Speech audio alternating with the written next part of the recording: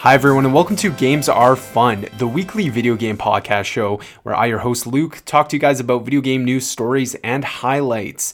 Thank you so much for joining me on today's episode of Games Are Fun. In this week's episode, I'm going to be talking to you guys about obviously the major news that happened this past week. Mark Cerny sat down with Wired and gave an exclusive interview about the next generation Sony console. Probably going to be dubbed the PlayStation 5, but we're going to talk about his interview, what he highlighted for the next gen console, and kind of some of the features that are going to be long into that. It's more tech heavy than anything, so I'm not going to be able to talk too much about the tech talk, but I am going to kind of give my thoughts on what was said in the interview, as well as share some of the things that I think are going to be kind of planned alongside some of the details that were released in this interview.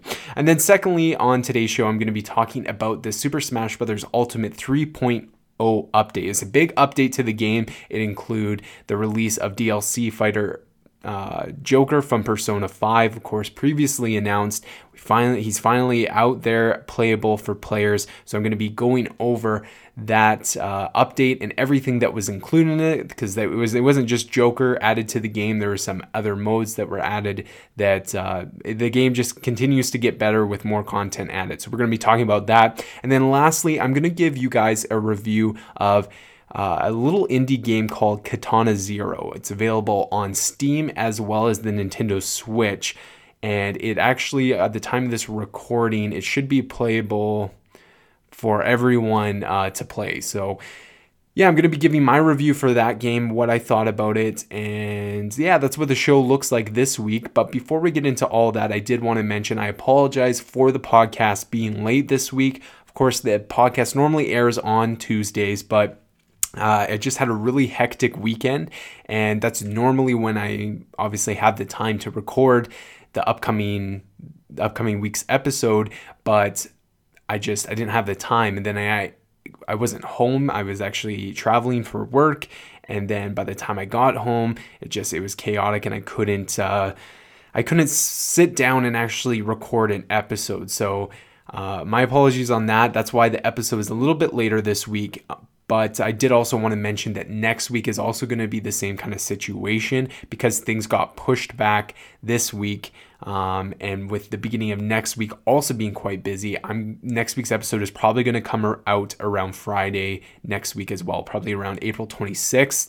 I hope to get it to you guys before that, so just obviously subscribe to the show, set those alerts, whatever your service you're using to listen to the show on, so that you make sure that you can listen to the episode as soon as it's available. Obviously, you can head over to my social media accounts, Instagram at Games Are Fun Podcast, head over to my Twitter at Games Are Fun Pod, or just search for Games Are Fun Podcast over on Facebook. I post all the updates over on those social media platforms. So if you're ever wondering what's going on with the show, why there isn't an episode out yet, I usually make announcements over there, just kind of explaining, giving you guys the heads up if something's going to be late or delayed or anything like that. So just a reminder, please, if you could take the time to subscribe to the show if you enjoy it. If this is your first time to the show, thank you so much for tuning in and listening. I hope you enjoy yourself. If you do find that you enjoy the show and would love to listen to more, subscribe to the show on whatever platform you're listening to it on. And also, if you're listening to it on platforms like iTunes, leave a review. Those reviews go a really long way. They help grow the show. They motivate me to come back each and every week to give you guys the best content that I can provide. So with that being said, with all the housekeeping, let's get into the news story. The first one is the big one. Let's talk about Sony's next generation console. So as mentioned, Mark Cerny sat down with an exclusive interview with Wired to basically make an official announcement of Sony's next generation console. A little bit abnormal. Normally when we have an announcement for the new console that was coming, it's usually done in terms of a press conference where lots of people are there.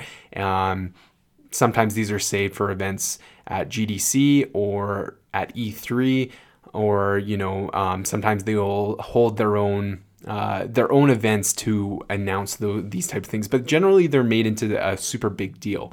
That was not the case for Sony's next console. The first details that the official details we get are through this interview with Wired, which is a very interesting choice. I have a lot of thoughts around the decision that Sony made to go with an interview, but I'm going to save that for after I talk about everything that was discussed in this interview. So please go over to wired.com and check out that article.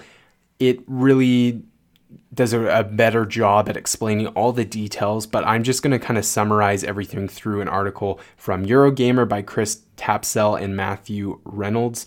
They kind of break everything down into chunks, and it's much more easy to kind of manage the highlights from that interview rather than reading the whole article and then talking about it. It is a very long read, so let's talk about it. So Eurogamer, the PS5, which we assume to be the name of the upcoming next-gen PlayStation, has finally surfaced, or at least the first details of it have. Thanks to a Mark Cerny interview in Wired, we now know some of the basics of the PS5 specs and tech details, and we have a decent idea of where the PS5 release date will land once it's fully announced. Here's what we know and don't know yet about the PS5. So, PS5 specs including SSD, ray tracing, and more on how powerful the PS5 will be. Let's dive straight into the hard numbers. Here's what we know about PS5's tech after the initial PS5 reveal. So here are the specs. So the CPU, again, be warned, this is going to be a lot of tech talk, a lot of numbers and letters in what I'm about to say. I don't know what any of this means personally, but maybe someone out there listening does and wants to know kind of what's going on there. So CPU, the PS5 CPU will be an AMD chip based on Ryzen, 8 cores, 7nm Zen 2. Again, whatever that means. GPU and ray tracing, the PS5 GPU will be a custom AMD Navi GPU that supports ray tracing. Digital Foundry, this article through Eurogamer cites Digital Foundry if you're looking at more information on ray tracing. Audio, the PS5 will have 3D audio that Mark Cerny believes will be dramatically different to PS4 audio. Storage, the PS5 will have a solid state drive which uses the new PCIe 4.0 connection. Cerny gave the example. So this is actually something I did want to spin off and kind of talk about a little bit. So he put a lot of emphasis into having a solid state drive into the next generation console, and basically the power of these solid state drives will grant games to basically greatly reduce the time it takes for loading. So he presented an example where basically in the room they had a PlayStation 4 Pro, I'm assuming, and then they also had a secret development kit that was kind of obviously obscure, nothing fancy to it, and basically they put on Insomniac's Spider-Man for PS4, and fast travel on the PS4 took about 15 seconds of a loading screen to finally make that fast travel work. And then on the dev kit, it took 0.8 second load time. So that's pretty exceptional, but it's one of those things. I was listening to a GameScoop IGN podcast where the guys were talking about how it's impressive, but these kinds of things just eventually, as tech moves so fast, like I even think about my Xbox 360, and at the end of that generation, it was slow and sluggish and was a pain to boot up games like Grand Theft Auto 5, right? It was just chugging along. Well, we're now at that point with these consoles. Like, for me to install games, it takes a long time. Even mind you, I am using a base Xbox One. I'm not using an Xbox One X, which probably improves certain things to a certain degree. But they're slow, they're sluggish, and there's a point that was made on GameScoop that this is a PS4 game designed for a PS4. So obviously, if you have next gen hardware, it's going to perform a lot better on that. But once this stuff is available, people are going to start making their games bigger and better, and then the cycle continues, right? It's nothing new in the tech world. One other point around specs: resolution support. The PS5 will have up to 8K support, presumably including 4K. All confirmed PS5 details, including PS5 backwards compatibility. Let's look at some of the softer features of the PS5 that we know so far, again, thanks to Wire.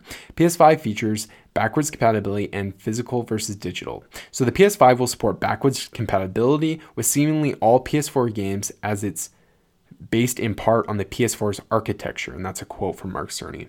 The PS5 won't be digital only. Physical media, such as the current form of discs, will still be supported. Some games will likely release on both PS4 and PS5 at first. Wired speculated on Death Stranding being one example, based on Cerny's notably pregnant paused when asked. The PS5 will have some form of cloud functionality. "We are cloud gaming pioneers," Cerny told Wire. "Our vision should become clear as we head toward launch." PS5 PSVR support has been confirmed with the current headset, at least. PS5 release date expectations. When will the PS5 launch and be fully announced? There's still no word on the full PS5 release date or even official confirmation that PlayStation 5 will actually be what it's called, but Cerny did at least narrow it down. According to Wired, the next PlayStation console won't be landing in stores anytime in 2019, although studios have reportedly been working on it for some time. That suggests a PS5 release date of 2020, unless they decide to lid the lift especially early. What we don't know about the PS5 so far, despite what PS5 leaks and PS5 rumors tell us. So PS5 controller details are still unknown. Recent PS5 leaks suggest it will have a touchscreen, as seen in the embedded tweet below. It's basically a weird-looking controller with some sort of small touchscreen, replacing the touchpad that's on PS4 controllers. PS5 price, basically, people are kind of speculating that's going to be around $500, but that hasn't been confirmed yet. PS5 backwards compatibility with PS1, PS2, or PS3 is unlikely. Since the PS4 doesn't have these, chances are the PS5 won't either. And then, as mentioned earlier, the PS5 is going to be based on the PS4's architecture, so they're building this with backwards compatibility in mind. It would be much more difficult to make those things happen. Obviously, Xbox has figured it out, but I think the way the PlayStation ecosystem is made up of, especially the PlayStation Network and the online infrastructure there, is much more difficult to be compatible with new hardware and software. The PS5 name. Because despite everyone calling it the PlayStation 5, Sony has yet to officially call it, but Sony would be foolish not to, right? Are there any confirmed PS5 games yet? So Death Stranding is still a PS4 game, but the Wired article that revealed an interesting line. When asked, a spokesperson in the room repeated that the game would be released for PS4, but Cerny's smile and pregnant pause invite speculation that it will be in fact a 2-platform release. Starfield, that's Bethesda's space-based role-playing adventure, is still a few years off and is a next-gen game, putting it in line as a PS5 game. It could, of course, be cross-gen with PS4 too. Elder Scrolls 6 is even further away from that this is almost certainly bound for PS5 than PS4. Cyberpunk 2077 is entirely possible as a current generation game, but there's a chance it could be released on PS5 and whatever the next Xbox is as well. And then obviously we're going to have all our yearly franchises, probably like Call of Duty, all our sports games, that kind of stuff. And then that's basically the article. So let's kind of pull this apart now. So the first thing I wanted to talk about was how Sony decided to release these details. So first, number one reason why I think that they decided to go with a small interview format with Wired to kind of talk about these details is obviously there was a lot of tech talk in the interview, talking about the technical capabilities of this next-gen piece of hardware. And to the average gamer like myself, they're not going to know what this is. It's essentially in a different language, right? I kind of understand the general concepts of, talking about specifics when it comes to how the hardware works and everything. But when you go into very specific details and names, I'm not going to be familiar with everything. And so to go up on a stage at E3 or even at GDC, you're not going to get that big hype moment that you're looking for. So I think it was smart for them to kind of take the time in a more relaxed environment and more intimate environment to share those details with the press that way, right? Because if, like I said, if they went on stage and just spent 10 minutes talking about that, that's not going to get anyone excited. What fans want to see is they want to see the logo. They want to see the reveal. They want to see what the hardware looks like and what the controller looks like. They want to see gameplay of it working in action. And if Sony's not ready to present that yet, it wouldn't have made sense for them to present that. I think they're going to save that for an official reveal when they have the name and the logo and everything like that. And then they've got the tech talk out of the way. It's already been released. It's all scattered all over the internet. Everyone kind of knows in the gaming industry on what's going on with it. And then they can really focus on fan service and stuff like that. So that's why I think they did what they did, and I'm glad they did what they did. It gave a lot of, gaming news sites and journalists to kind of pull apart this article and dissect it and, create more speculation on certain things, which is really cool. So now a couple points. I'm glad that they are doing backwards compatibility. I think last generation, they kind of didn't think, and they being Microsoft and Sony, didn't think backwards compatibility was a big deal. Obviously, Microsoft decided to tap into that and brought backwards compatibility a couple years after launch, and it's been successful. Sure, it's not a feature that's going to sell consoles, but it definitely is a nice feature that could push games, right? I'm sure there are statistics out there somewhere from the Xbox Game Store that shows how much money are made through Xbox 360 backwards compatible games that are purchased through the Microsoft Store on a Xbox One console.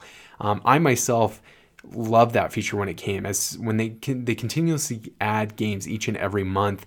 And some of those games even pop up on Game Pass. So it's like, there's tons of games from last generation that I never got to experience. And, when they pop up on Game Pass specifically, that's just a great opportunity to finally get a chance to experience those games, especially if it's one that I always had my eye on. So I'm glad that they're doing that, especially with some of these bigger games possibly going to be cross-platform. So they talked about Death Stranding. That game, we've only seen, some short trailers, cinematic trailers without any real gameplay, showing HUD, that kind of stuff, some of the mechanics in the game.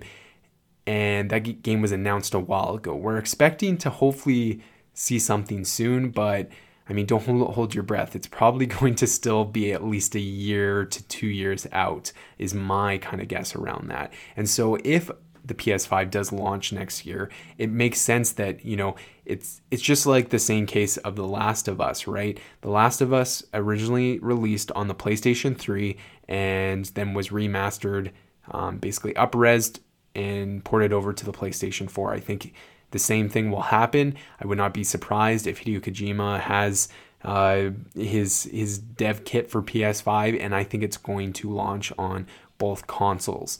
Now, the question around that is, does it come out on PS4 at the end of, say, 2019 or the beginning of 2020, and then also launch as a console launch game when the PS5 comes out as well, or do they delay it and release it day one PS5 as well as that same day make it available to owners of PS4?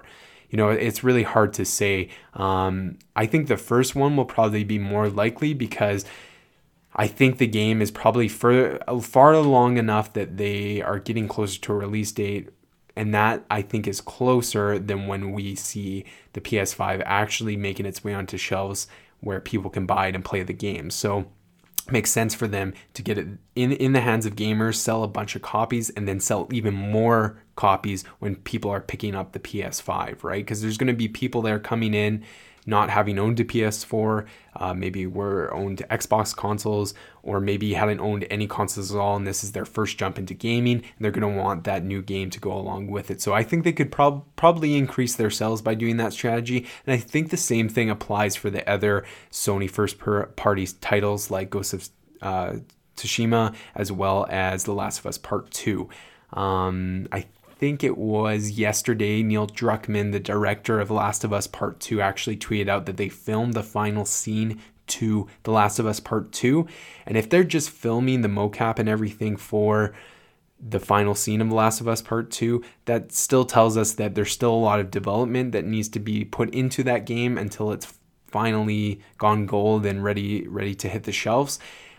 And so I expect, similar things for those titles as well. So I'm really excited. I think PS5 is the name to be expected, as mentioned, but I think it would honestly be cool if they branched off from the PlayStation name and started something new, which kind of leads me into my next point of this conversation, which is talking about the next generation and what it looks like for the other companies. So a couple episodes ago, Adam Beagle from LevelGrindEntertainment.com. If you haven't checked out that website, please go and do so.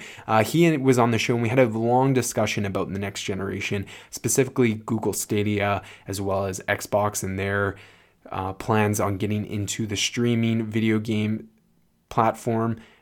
And it will be really interesting to see what Google Stadia looks like at launch and how PS5 is going to sell their console, right? We talked a lot about on that show about price point and how obviously Google Stadia hasn't released details of how much the service is going to cost and everything like that, but you kind of assume it's going to be a subscription-based type service that you can kind of subscribe at a monthly rate and get access to a bunch of different games, or at the very least.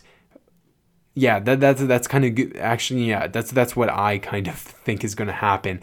So are more people attracted to that kind of concept as opposed to going out to a store and buying a piece of hardware for $500 that in 3 or 4 years is going to need to be upgraded again?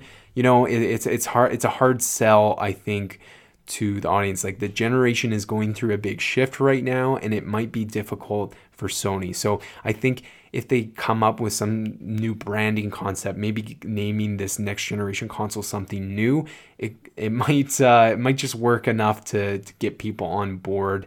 But who knows? It's probably a safer bet just to stick with PlayStation 5, stick to what's worked for the last 20 years. But who knows? I'd like to see something else. It'd be kind of neat. But we're getting closer and closer to E3. Sony's not going to be at E3, but we can expect more and more details to rise up, especially when Microsoft and Google both release more and more details of what next generation is going to look like to them. We can kind of expect Sony to respond with their own and basically provide more details. So it's really exciting. I can't wait to learn more about this console. I'm excited for it.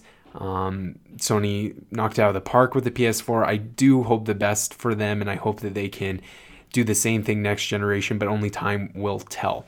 Now, moving on to the next story for the day, that is the Smash Update 3.0. So this was actually quite exciting. I set my alerts to have a notification when Nintendo's YouTube channel releases new videos, because, as you know, sometimes the mystery spontaneous Nintendo Direct can sometimes pop up there. They've been known to put in some announcements through that, and that's exactly what happened a couple nights ago. I was sitting at home, it was around 7 p.m. my time, and I got a notification, and I saw exactly what it was, and it was that Super Smash Bros. Ultimate version 3.0, and it showed Joker's face. I'm like, sweet, we're getting a release date for that. So Ryan Craddock over at NintendoLife.com has all the details for us. So, as you'll no doubt be aware by now, Super Smash Bros. Ultimate has now been updated to version 3.0. If you managed to update your game despite Nintendo's servers buckling under the pressure, things should be fine now. You'll notice a few new additions. You probably already know about Stage Builder coming back and Joker arriving as DLC, but here are the full patch notes provided by Nintendo just in case you wanted to examine the changes in excruciating detail. So here is the update. So offline, Stage Builder added to games and more. You can now draw your own custom stages by hand. basically, yeah, Stage Builder was something that was in Brawl as well as Smash Brothers for Wii U, the last Smash Brothers title. And yeah, it basically grants you the opportunity to create your own custom levels. What's cool with it was probably like this with the Wii U. I'm not 100% sure on this, but the Nintendo Switch obviously has a touchpad on it. You can use the touchscreen to draw your stages to help create certain things. It's live now. You can go ahead and go jump into that. There's already a whole bunch of really awesome custom stages built and in the community, and you can actually go and download those and try for yourself, which goes into the next thing. There's video features where you can replay certain matches. You can edit those videos and upload them and share them through the app.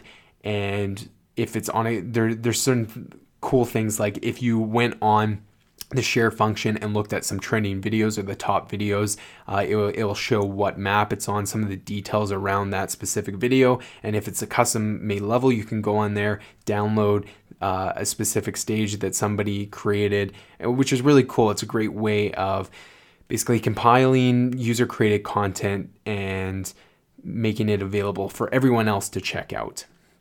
The following spirits will appear in the Vault Shop. So obviously with the DLC of Joker from Persona 5 coming to the game finally, you can pick him up for download either by buying him, I think it's $5.99 or something like that, and you can do that, or you can just go ahead and get the DLC Fighter Pass, which gives you access to Joker as well as all the upcoming DLC fighters that are going to be added to the game in the future. And I believe that's like $35. So you're actually saving a little bit of money if you buy the DLC Fighter Pass. But if all you want is Joker, I mean, he's available for $5.99. So with Joker comes some Persona-based level, as well as some spirits. You have Morgana, and then a whole bunch of other characters that I'm not going to read out because I can't pronounce Japanese names very well. And so yeah, that's great that it's not just, as expected, it's not just more than Joker from Persona 5. There's all those other features, just like all the other IPs in the game. You got all the soundtracks from Persona 5 as well as some of the other Persona games. The stage is really cool. It's based on the art style from the Persona games. There's even little things like in Persona 5, if you're familiar, when you finish a battle, it kind of goes over the XP that was gained during that battle, and there's a little kind of a video sequence or whatever you want to call it, an animation, and that was actually brought in as the victory pose for if you are playing as Joker and win the match as first player or whatever. It's little details like that that really make this game such an awesome game that includes so many different IPs from different franchises. So I'm glad to see that they continue that, and I'm really excited to see what else they add. What else do we got? Online, you can now share replays, which I mentioned. And you can use Nintendo's crappy online app to use voice chat and stuff like that. They added some Mii Fighter character costumes, and those can be purchased for 75 cents each. A lot of them are from Persona, but there's also like Tails and Knuckles from Sonic, surprisingly enough. And yeah, that's basically it. That's pretty well. I was gonna read out all the patch notes here that Nintendo provided, but like I said, there's a lot of details in here that are kind of excessive. I'm just giving you guys the meat and potatoes on everything. So pretty exciting stuff. Very excited to actually get in there and try it for myself. I've been so busy that I haven't been able to have the spare time to go and play a lot of video games. So once I have a couple flights coming up, so I might take my flight time to devote it to playing Super Smash Brothers, but I'm also maybe thinking about picking up a new Nintendo Switch game to play that as well. I don't know, but I'm interested in knowing what you guys think so far of this update if you're a Smash fan. So please write into me and give me some some of your thoughts on Super Smash Brothers and Joker and what you think of his abilities and stuff like that so far. So yeah, email me at the email address gamesarefunpodcast@gmail.com. Now, moving on to the last and final segment of the show, and that is talking about Katana Zero. So first thing I wanted to mention is full disclosure. As mentioned on this show before, I write articles and do game reviews for a website, gaminghistoria.com. If you haven't checked out that website yet, please go over there and read some of the articles and support the website there. Devolver Digital, the publisher behind Katana Zero, provided a review code for the Nintendo Switch to Gaming Historia, and I was assigned to review it. So just wanted to give disclosure on that before I talked about the game.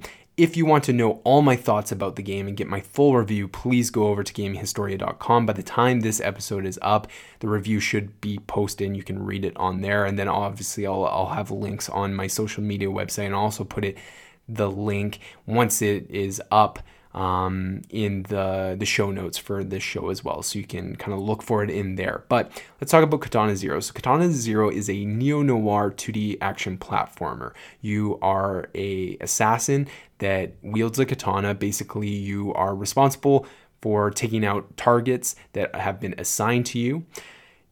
You are not just any regular assassin, though. You are actually on this drug called Chronos, which makes you this next level assassin, I guess. Chronos basically gives you the ability to see the future, so to speak. You can kind of see events happen before they happen, and that kind of actually comes into the gameplay. So basically, you kind of work through a variety of stages. The stages are really cool, very, very sweet. They can kind of range from anything like a nightclub with people dancing and everything, to a prison, to a movie set that has like a full sequence minecart level to it, which is really cool. But basically, there's different stages. You go in them and you have to take out enemies to advance to your final target that you're supposed to kill. And within each stage, there's different kind of checkpoint areas. You have to kill all the enemies within that checkpoint before you can move on to the next area. So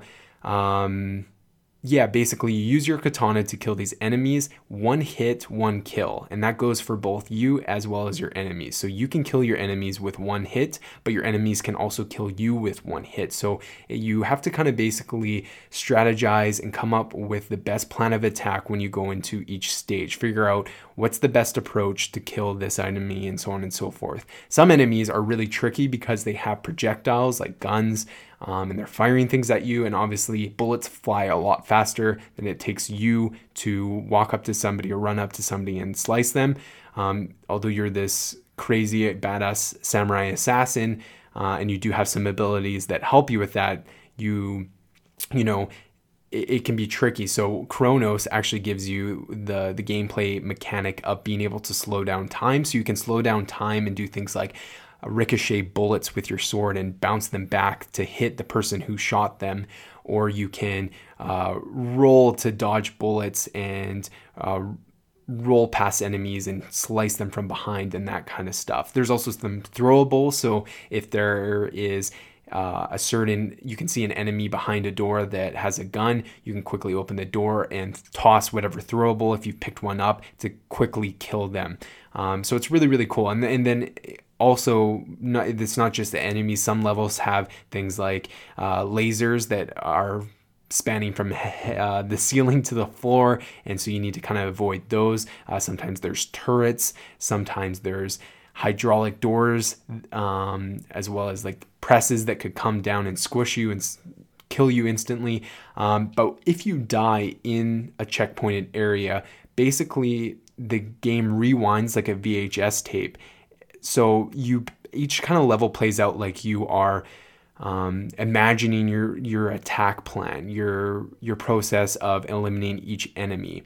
And if you're successful in doing that, then your character kind of is like, oh yeah, that will work, and then it kind of acts it out. So it'll play it back as it actually happened or whatever. So that's kind of a cool thing that a cool detail that I liked about the game, right? They could have easily just died, respawned, but they added this art style of kind of including this style of VHS players and VCRs is what they're called, VCRs as well as VHS tapes. And it's a really neat art style that's really incorporated to so many levels of the game. You can pause the game at any moment and it gives you this menu like you're looking at a VCR with the play, stop, pause functions and stuff like that, blue screen, right? It's really, really neat that they decided to add kind of an original style to the game and incorporate it into some of the mechanics. Really, really neat. Really appreciated that detail. So it can be tricky though, because it is one hit, one kill. Some enemies are really challenging, especially when you get to those later stages where there's just a ton of enemies that you need to take out. There'll be times where you enter certain rooms and they'll all see you at once. So you'll have like a bunch of guys firing guns and bullets at you. There's guys running up with you with swords and that kind of stuff. So you really have to figure out the best way to take out all of them. And sometimes, you'll die time and time again, but each time you die, I didn't really find it made me angry or anything. It actually made me more motivated to kind of pause a little bit, come up with maybe a new strategy on how to take out these enemies, right? Especially in the later levels where you kind of get different levels to each stage, right? And in terms of like, you could go high, you could go through the middle, or you could go low. And so there's different kind of routes you could take on which path you kind of start with. And that can kind of help you in your technique on the best approach on clearing that particular stage. And so really enjoyed that. The one thing I did want to mention is kind of talk about the story. So I don't want to give away any spoilers because I think this is something, a game that you kind of need to experience for yourself. And I was reading some kind of other comments after I had posted my review on what other people thought about the game. Of course, the key thing being after I wrote my review, because I didn't want anyone else's opinions, of course, to persuade me into writing something in my own review. But I did want to see what other people thought of the game. And one person mentioned that they actually really enjoyed the story to the point that they actually got excited when there was cutscenes and stuff like that. For me, the combat was the star. That was the focus of the game. That's what I enjoyed the most.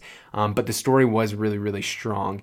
It's really cool because when you're interacting with the characters in the game, you actually have dialogue choices that you can choose from. And the dialogue system is really cool because you can actually interrupt when somebody is speaking and interject with one of the dialogue options, right? You can kind of interrupt them as they're speaking. And it's funny because the NPCs actually take note of the fact that you're interrupting them. Early on in the game, like within the first level, there is somebody calling you, you answer your phone, and the option comes up to hang up. And you can just continuously hang up, and the NPC will be like, why are you hanging up on me? Stop hanging up on me. And obviously that wouldn't happen for somebody who wouldn't hang up and just responds accordingly to the dialogue, right? So that's really cool. Some of those, it's not just random pieces of dialogue that don't really have any effect. There's actually a response to some of your choices, and it can kind of change. It doesn't necessarily change the path of how the game unfolds, but it doesn't change those small things like how a character talks to you, which is really, really sweet. The game has an awesome soundtrack. I absolutely loved it. It's really cool because when you go into each stage, this little thing pops up in the corner where it says now playing, and it shows the artist as well as the song name. And it's really awesome electronic synth music that pairs really nicely with the combat and the gameplay of slashing up your enemies and stuff. It's very fast paced. If you are a fan of Hotline Miami, you're going to feel right at home. It's very similar, has very similar mechanics and gameplay aspects to it. But it's a really solid game, and it's available on Nintendo Switch as well as the PC. It is really cheap. I think US dollars, it is $14.99 for both platforms, which I think brings it to like $20 Canadian, or like $18 or something like that. So please, if you own a Switch or have a PC, please get this game. It's incredible. I gave it a 9.5 out of 10, I want to say. Yep, no, that is what it is, a 9.5 out of 10. It is definitely a contender for me of game of the year. Yeah, I really want to talk about this game a little bit more, maybe off the podcast. So as mentioned earlier, email me if you play this game, gamesarefunpodcast@gmail.com, or hit me up on Messenger, on Facebook, or, message me, DM me on Twitter or Instagram, and just talk. I'd love to talk about this game. Obviously, I've had to sit in anticipation to see what other people thought about it, since I already beat it and played it a week ago. So yeah, I really want people to experience this game and have this experience. My only criticism to all of it was the story is slightly convoluted. It's a little complex. For me, I actually enjoyed that process of trying to figure out what is going on. What does this all mean? Even when the ending came, I still basically sat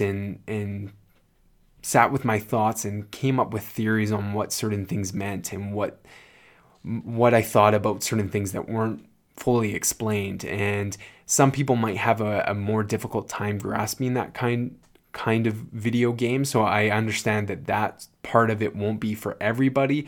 But that being said, the combat is just senseless fun that I think anyone would enjoy. So yeah, pick up that game. Because it is totally worth it. And from my understanding, it was developed by one person, did majority of the development. Obviously, he got other people to come on board to do things like sound and stuff like that. But the game is developed by one person. And so, yeah, incredible talent to create such a awesome game that basically is a complete package. Everything complements each other really, really well. The soundtrack, the combat, the story, everything kind of works in unison, and it's a really well developed game. So please check out Katana Zero. Yeah, and I'll leave it at that. That was the show this week. Thank you so much, you guys, for listening to me talk about all the big stories from this week. As mentioned at the top of the show, next week's episode is going to be delayed. It will be for Friday instead of the regularly scheduled Tuesday release date. But we will talk to you guys next week on next week's episode. So have a great week, and we'll talk to you soon. See you later.